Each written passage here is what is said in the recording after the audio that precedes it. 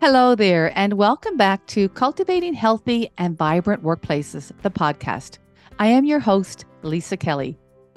In this episode, I continue my delightful interview with Charlie Esty, the Senior Vice President of Strategic Partnerships with Asset Health.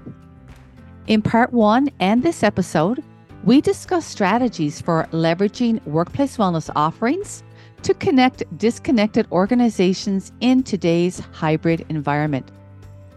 Whether you are a leader, employee, or workplace wellness professional, these two episodes offer tactical insights and actionable strategies to support your important work and amplify your organization's and employees' well-being, performance, and growth. We hope you find our discussion insightful, and if so, it would mean the world to us if you would rate and share it with others. So now let's return to my conversation with Charlie. Interested in hearing your thoughts on the values, the qualities, and the competencies that you see are required of workplace wellness professionals and providers. Well, first of all, just to give a plug to your programs at the Workplace Wellness Center of Excellence, I was very impressed. The training is fantastic. The model that you use in the curriculum, coupled with the platform that really collects and stores not only information that your speakers provide, but what's offered by your attendees. And many of them are so outstanding in their own field of whatever area of wellness they're working in, be it university wellness, student, faculty, staff, or employer organizations. But so informed, and then the ongoing weekly discussion threads that keep people engaged after the training, where they talk about their challenge. But I think that a program such as yours, it allows individuals that may be in human resources, or maybe they're in benefits or health and safety, and they don't have time to go back for a master's in population health management. But these are programs that cover the foundational things, the curriculum, and the tactics that are needed. Even nursing, which I think is the next frontier, individuals that go on for a nursing degree, there's such an opportunity for them to be involved in this industry of workplace wellness because they have such a strong clinical background, but they may not have the event planning, the program design, the marketing strategies, what to measure and not to measure, really experience to be able to go into an opportunity and say, I can contribute to helping this organization build a culture of success and well-being. And I think that, programs such as yours really provide that opportunity. And without that, an individual, let's say a personal trainer, somebody that's in shape and has done a lot of work on his or her own, they really aren't prepared to go into an organization and lead a fully integrated, comprehensive workplace wellness program because they don't have some of the skills that I just mentioned a moment ago that come from certification programs such as yours. So it is important that they get that kind of training and they get that type of experience. And I was making a note to myself. I thought if this question came up, a student that's still in school can arrange to apply for a student internship at an organization that has a workplace wellness program. But someone that is not currently a student, or maybe they have a degree in accounting or human capital or sourcing, and they're not going back to school, but they can create a fieldwork experience where they can allocate time and volunteer and get that kind of experience that will help them to begin to market their skills, not only for their current employer, but if they ever had an opportunity to branch out on their own. So those are just a couple of thoughts about the training, an opportunity to become certified as a workplace wellness practitioner or leader. I know you have different levels, and how that can help them. Years ago, and again, I entered the field in 1983, and for many years, we hired professionals that were enthusiastic, maybe more extroverted. But what I've learned over time is that the best people tend to be introverted. They're good listeners. They know how to listen to a leader, what the business needs are. They know how to listen to the mid level manager of what's important to them. And they can reflect back what they heard in a way that, this is something I can help you with. So I think the ability to communicate, not only verbally, but on paper, the ability to be a good listener and understand how to pinpoint what the business, what is this company solving for, and how can I help them through a workplace wellness program, I think is critical in nature. And a lot of the other things can be learned and trained in certification programs, but it does take passion, it takes patience. But I think, listening skills are really a missing piece in the industry, especially if you're doing high touch, where you're working with people, health coaching, one-on-one, because everybody wants to help people in workplace wellness and they want to tell you what you should do. The power part is to be able to reflect back what I heard, and that I listen to that person.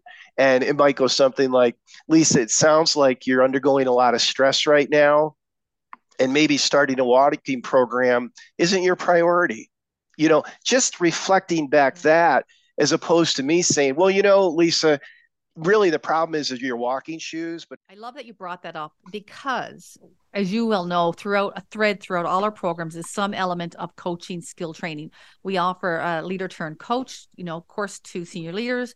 We offer coaching training through our Focus on Healthy Eating certification program, and also through our executive wellness coaching program, of course. But it's a running and common area of skill development in all our programs.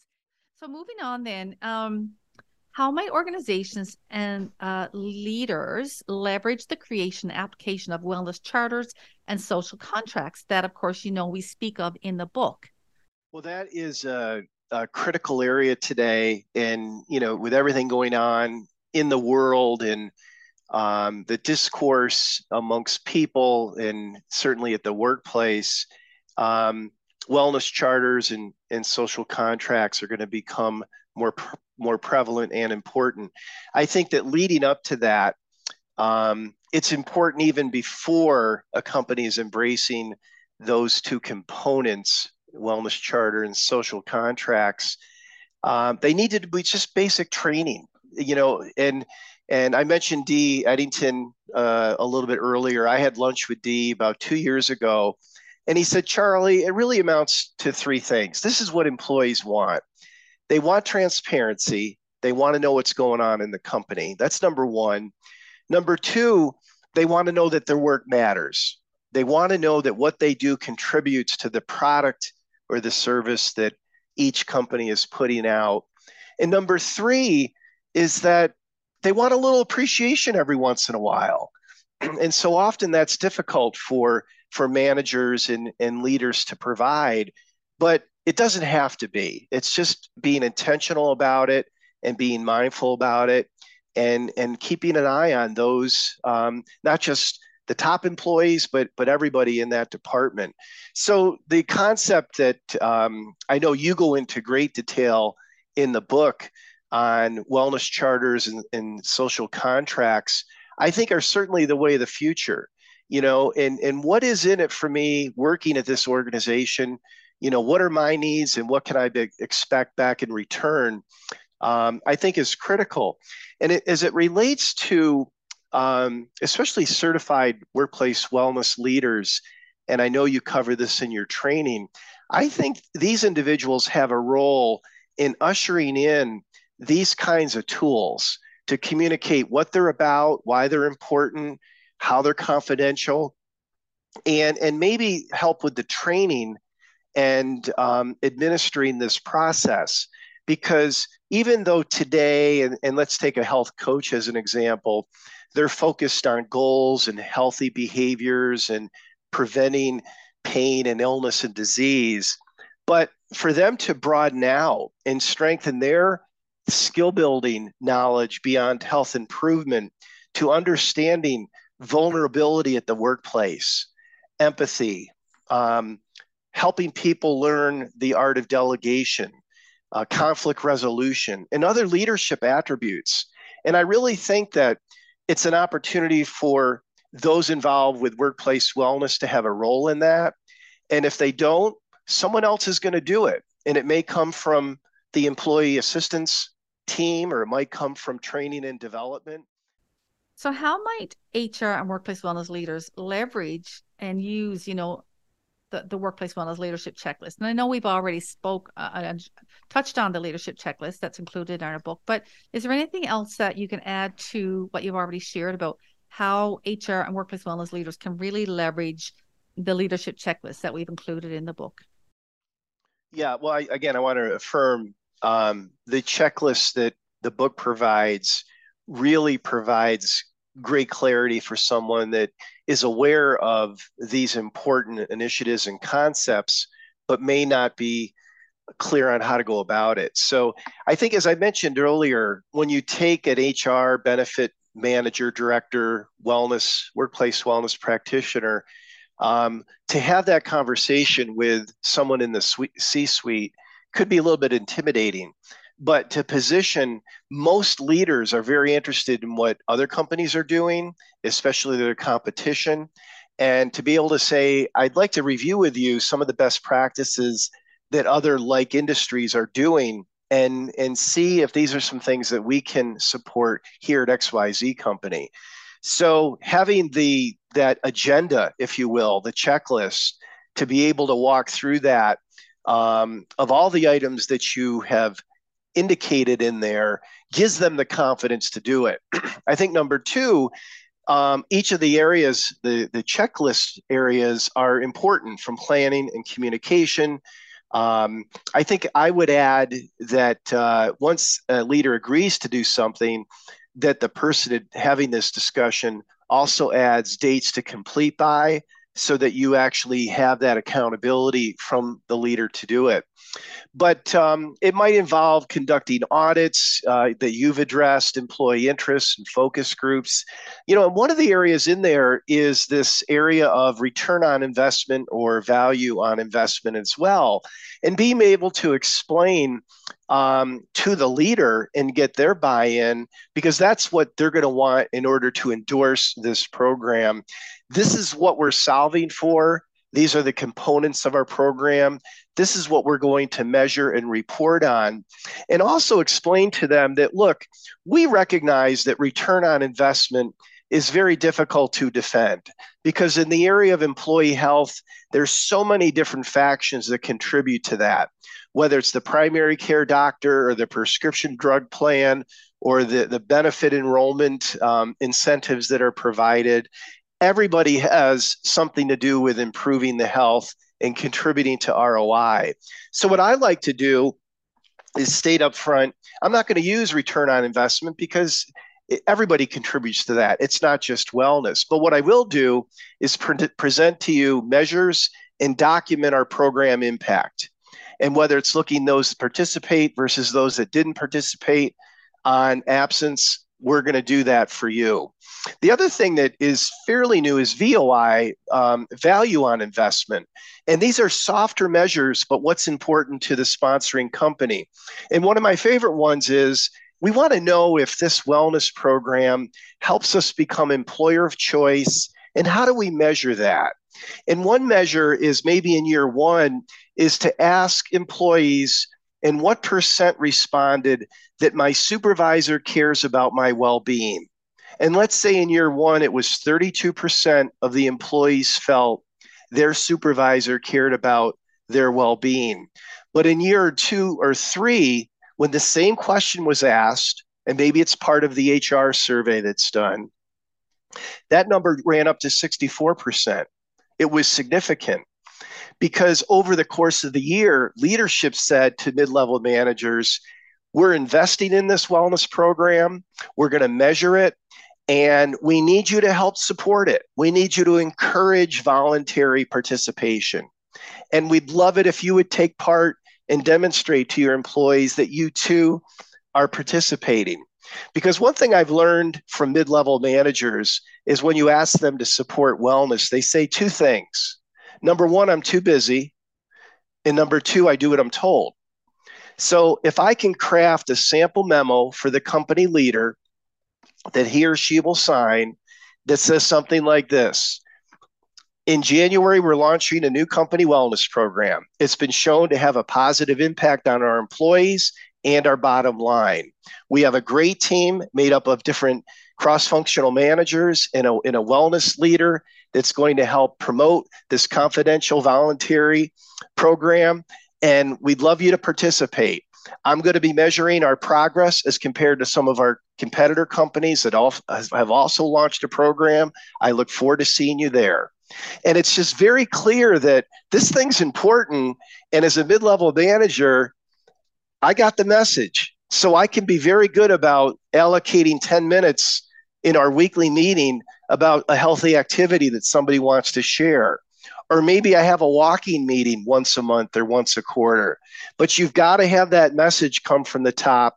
And maybe it's a checklist item.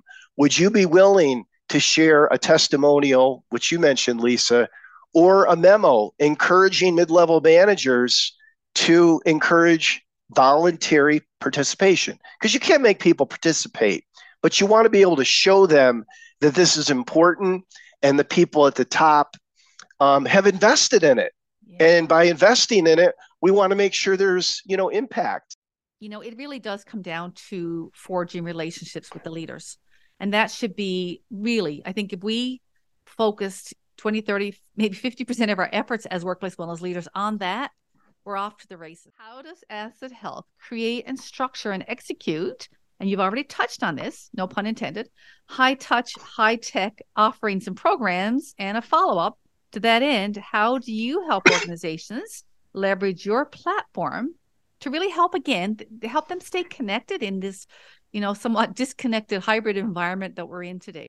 Well, as I said earlier, we really work hard to understand each of our clients' goals, what they're solving for, and we take a strategic leadership-focused approach where we really embrace an opportunity to work with cross-functional leaders and understand their pay points and ideally is to put together a 3 to 5 year plan, because this is something that requires a longer term blueprint. And we're not just looking to do, the flavor of the month and be done with it. I think that, but, by investing in our technology, we obviously are very supportive of the high touch aspect. And we do provide programs and services in some cases where we allocate a full-time wellness professional just to be that boots on the ground for our client. But we also do training in wellness champions. And in our portal, I don't know if I mentioned this earlier, but we have a large university client that uses our technology, and we actually created a separate portal for those wellness champions, which there was over 100, where they can use that to share best practices and communications and promotions, different programs, so they can, cover the entire campus for all the faculty and staff. But I think that, our approach is really to understand the client and the person up front and bring them into our technology in an intelligent way, a way that we can personalize through a digital tool set that helps drive decision-making, both intrinsic and extrinsic, in a way that impacts their health and life fulfillment.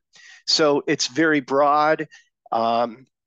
We are able to reach 100% of the population through a digital platform. And then throughout the course of the year, based on the different programs that we're providing, we might have 60% of that population participating in courses at any given time, in wellness challenges. It might be 35% of that population has 3 or more risk factors, and they're participating in our health coaching. And we're even doing disease management now. But what's really exciting is not only the on-site staffing, because there's a face for the program, and it gives that program strength and energy. It's a go-to, especially at a corporate office.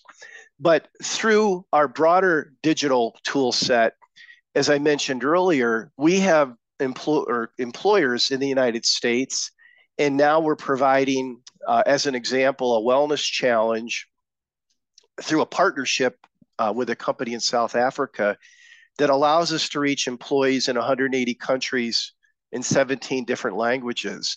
And that's really the power of the technology, so that you have this broad, inclusive program. It's not just for the headquarters in Cincinnati, Ohio, and it's not just for the offices throughout the United States, but we can reach employees in other countries. And including your country, Lisa, we have clients where our portal is in French, because in Quebec and other areas, that's what's required. So those are just some thoughts of how we're leveraging not only the technology, but our appreciation for the high touch aspect, and whether that comes through a text message or a telephone conversation, or even an on-site coaching situation. I know in the book I shared with you, we have a program called Let's Talk, where we basically set up coaches in a private area adjacent to a high traffic area. And employees don't need an appointment. It's just a drop-in. And the example that I think you and I discussed, it was a great way to reach an employee that had never participated in our program, but he heard about the opportunity to talk to a nurse, and he showed up and he waited in line. And when he sat down and talked to that nurse, he said, I haven't participated in the wellness program, but I had a question. I heard you'd be willing to answer it for me. Would you? And the nurse said, sure, I'm glad you're here. And he rolled up his pant leg and his ankles were swollen. And he said, is this something I should be concerned about? Because he hadn't been to a doctor since his high school wrestling tryout. And the nurse very politely said, first of all, thanks for coming in. We appreciate it. And let me give you a little feedback. This is something that is important. And I really encourage you to follow up with your physician, your primary care doctor. And he didn't have a primary care doctor, but in collaboration with the benefits department, we had brochures and 800 numbers, and we were able to kind of handhold and get him into a PCP and later an appointment. But that's, the power of collaboration and making these programs accessible and reaching people that maybe we haven't otherwise connected with through our other tools or resources. But having that on-site person, and to your point, a high-touch example of connecting with somebody that was, I believe it was like 54 years old and maybe 4 years away from type 2 diabetes, and engage that person. So I think that we embrace both, and it's one of the reasons I really feel excited to be a part of Acid Health, because we do have a model that works very well, and we're able to personalize. And I know I shared this with you, that without personalization, there's no participation. And without participation, there are no results. Without personalization, right, which is our ability to provide or serve up opportunities for wellness based on your risks, or working with a coach that knows about your goals, as an example. Without personalization, your participation is going to be very limited. right. It's really important to have a personalized approach. And without participation, there's nothing to measure. And I think that is key, because, you could have an exciting first-class multicolor program, but if at the end of the day, our goal is to get at least up to 70 or 80% of the eligible population. Let me repeat that: 70 to 80% of the eligible population to be participating Right. in 2 or more components of a program throughout the year, and to stay with it. And personalization really helps us achieve that goal, because we're giving people what they want and the way they want it, when they want it, and how they want it. Right. So it's critical. What do you see are the success factors of impactful workplace wellness programs? And again, if there's any other examples from your experience of organizations you've worked with that has really manifested that. Well, I'll do it more of a review, because we've covered this, but leadership involvement is critical. Communications is the number 2 critical success factor. You have to be able to communicate with people in a way that they're excited to hear what you're doing and they want to know what you're doing and to act on those messages. I think wellness champions can be very helpful in this process, as well as the company communication integrator. There is somebody that's responsible for communications in addition to champions, and they shouldn't be neglected. I think these key words are important, emphasizing privacy and confidentiality. And workplace wellness programs are never free. Never use the word free. You offer them at no cost to you because somebody's paying for them. And I think at the launch, a reward or recognition program, often called an incentive, can be helpful in year one because it encourages participation. And we don't shy away and we don't apologize for offering an incentive program. I mentioned personalization, and I think going forward into the future, we need to move beyond physical health. We got to do more around mental and emotional. Social health is important. But I think we've got to look at things like cancer awareness and prevention. That's never been a big part of workplace wellness. I mentioned embracing anxiety, and I think today's youth seem to have more questions and challenges around anxiety. Brain health, I think, is becoming more and more important. And it reminds me of the old E.F. Hutton TV commercials. When E.F. Hutton speaks, people lean in and listen because everybody's got a story today about Alzheimer's and dementia. And I think just from a marketing standpoint, to engage people, to increase your wellness brand, to be doing things with experts that can talk about what is brain health? What can I do? Or even how do I cope with a friend or family member that's been diagnosed with dementia? So these are some things that I think we can do more around workplace wellness, and I think will be part of our services as we go forward. In our book, we discuss grassroots workplace wellness movements. How might an employee or wellness champion initiate and lead such a movement? Great question. And I think that there's a great opportunity for an employee that maybe was designated as the wellness champion. But the first thing is again to find out, and I know that there's sometimes an over amount of surveys and focus groups, but the truth is we want to find out, how are people thinking about health today? Is it important to them? And what's important? When you mentioned diversity and inclusion earlier, when you have a population that's made up employees from other countries, it's critical to have this discussion, whether it's a survey or focus group, and say, how do you think about health? I know in one situation, we have a client with a higher percentage of employees from the Pacific Rim. And when those employees think about nutrition, it's not weight loss, it's about food safety. So we got to be thinking about talking about food safety, not how to lose weight or body image for those employees in that aspect. Another company has a large percent of employees that are from India.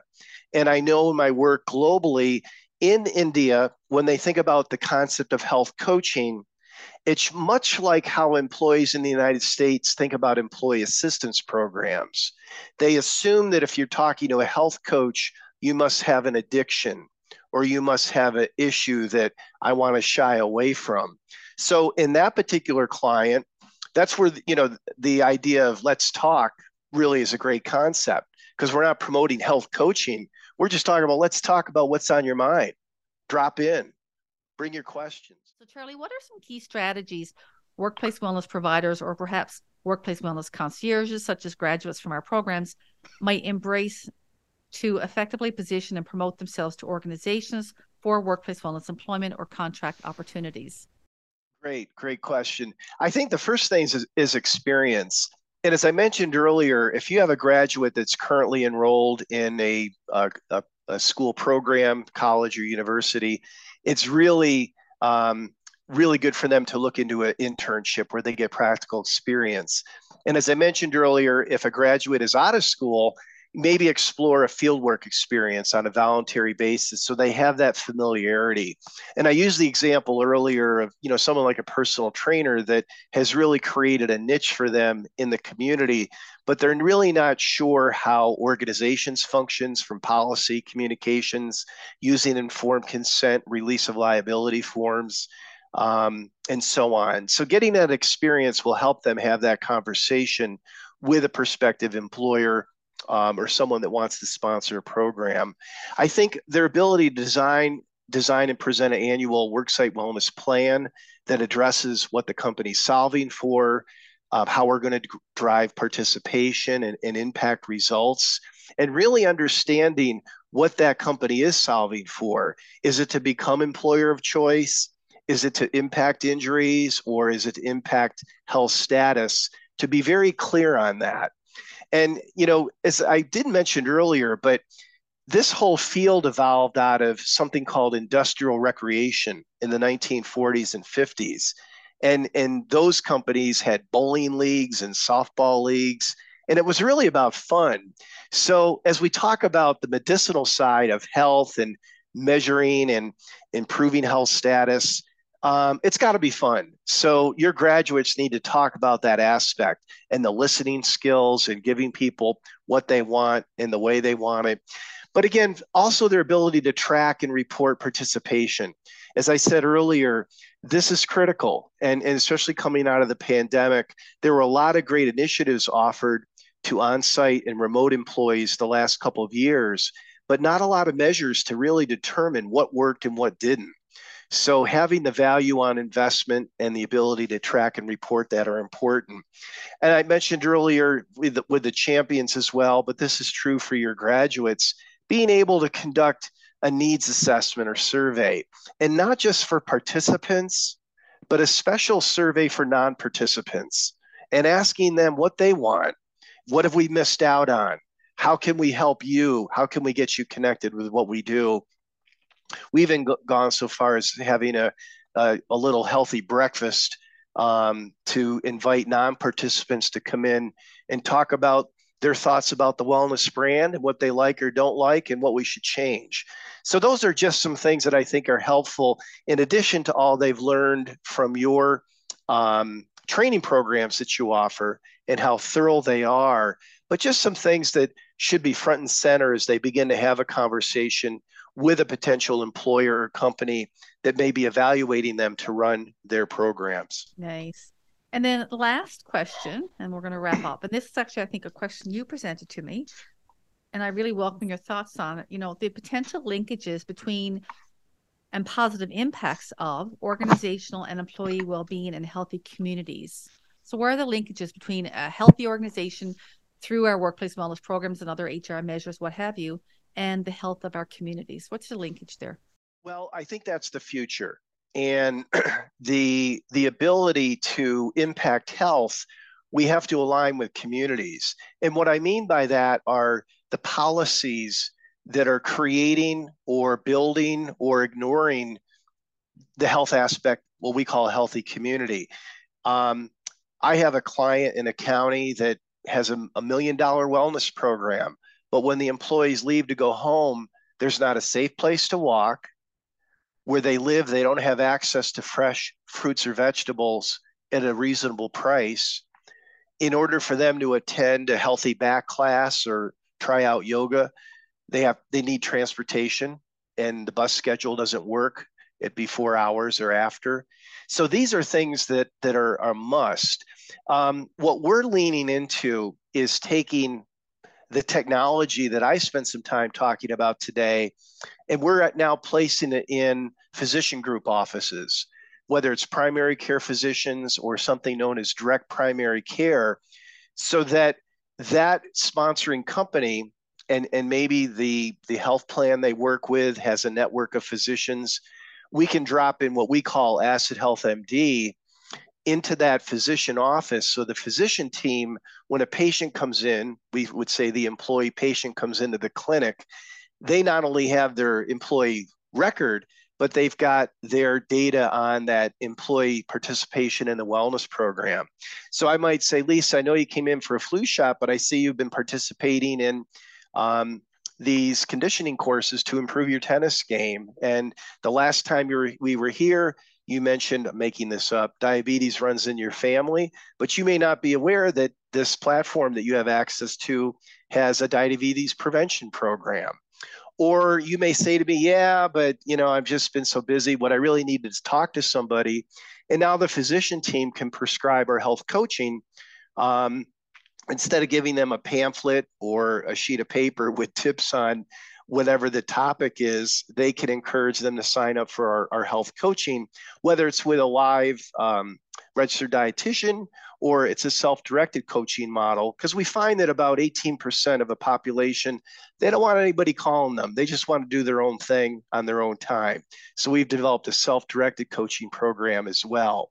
But that's an example of working together with physician groups. And I think that's another part of the new frontier where they actually have access to this technology and they can engage their employee patients and use these many tools and resources to improve their overall health. So those are just a couple of things. Can we work on the social determinants of health, on housing and transportation and access to healthy food choices at a reasonable price? What do we do to support that? Safe walking areas. And then how do we, work in cooperation with the on-site clinics or community physician groups so that they're not just treating illness, but they're promoting resources from the area workplace wellness program. As you were saying that, we, as you know, in our book, we give a chart on examples of multidimensional holistic wellness programs under the different dimensions of well-being. And the last area in our column is community well-being. So I think that really speaks to everything we're talking about here, right? And many organizations are involved in corporate social responsibility, but how through our CRS initiatives can we do it with a wellness lens? 2 examples that came out of our programs. 1 years ago, through our level 2, our participants create an actual wellness campaign. So our programs are very hands-on. So they come out with, very acquired skills and developed skills. And so one year they developed a project called Project Warm Up, where they would bring seniors into an organization or a venue that the organization sponsored. And so employees would work with the seniors and have fun games and maybe give them hot chocolate or maybe give them some hats. And then the other, lastly, is one of our graduates who I profiled in our book and also in our newsletter and LinkedIn. When she was in Belize, she's based in the US, but she went to Belize to do a contract, a wellness week with a resort there. And she said it had such a powerful impact, not only on the employees, but on the community. And when they left, because of the initiative within the organization, the community had started adopting like a 5K run and race. And the community members were starting to go to the gym because the employees had been afforded the opportunity to go to the gym through her arrangement with the gym. And then it cascaded out to other members of the community. So there are some really powerful examples, I think, and those you spoke on, of how employers can take a really active role in helping to create healthy communities. Thanks again, Charlie. I immensely enjoy our discussions and genuinely value your support of our Workplace Wellness Center of Excellence initiatives and the mentoring of both our program trainees and me. To connect with Charlie, please check out his bio in the show notes via our podcast page at workplacewellnesscoe.com or connect with him via LinkedIn. Also, I invite you to subscribe to our podcast wherever you listen to your favorite shows or sign up for our VIP email list via the Linktree URL provided in the show notes to receive notifications of new episodes. So thanks again, Charlie, and to you, our listener. Stay healthy and keep on keeping it real. Bye for now.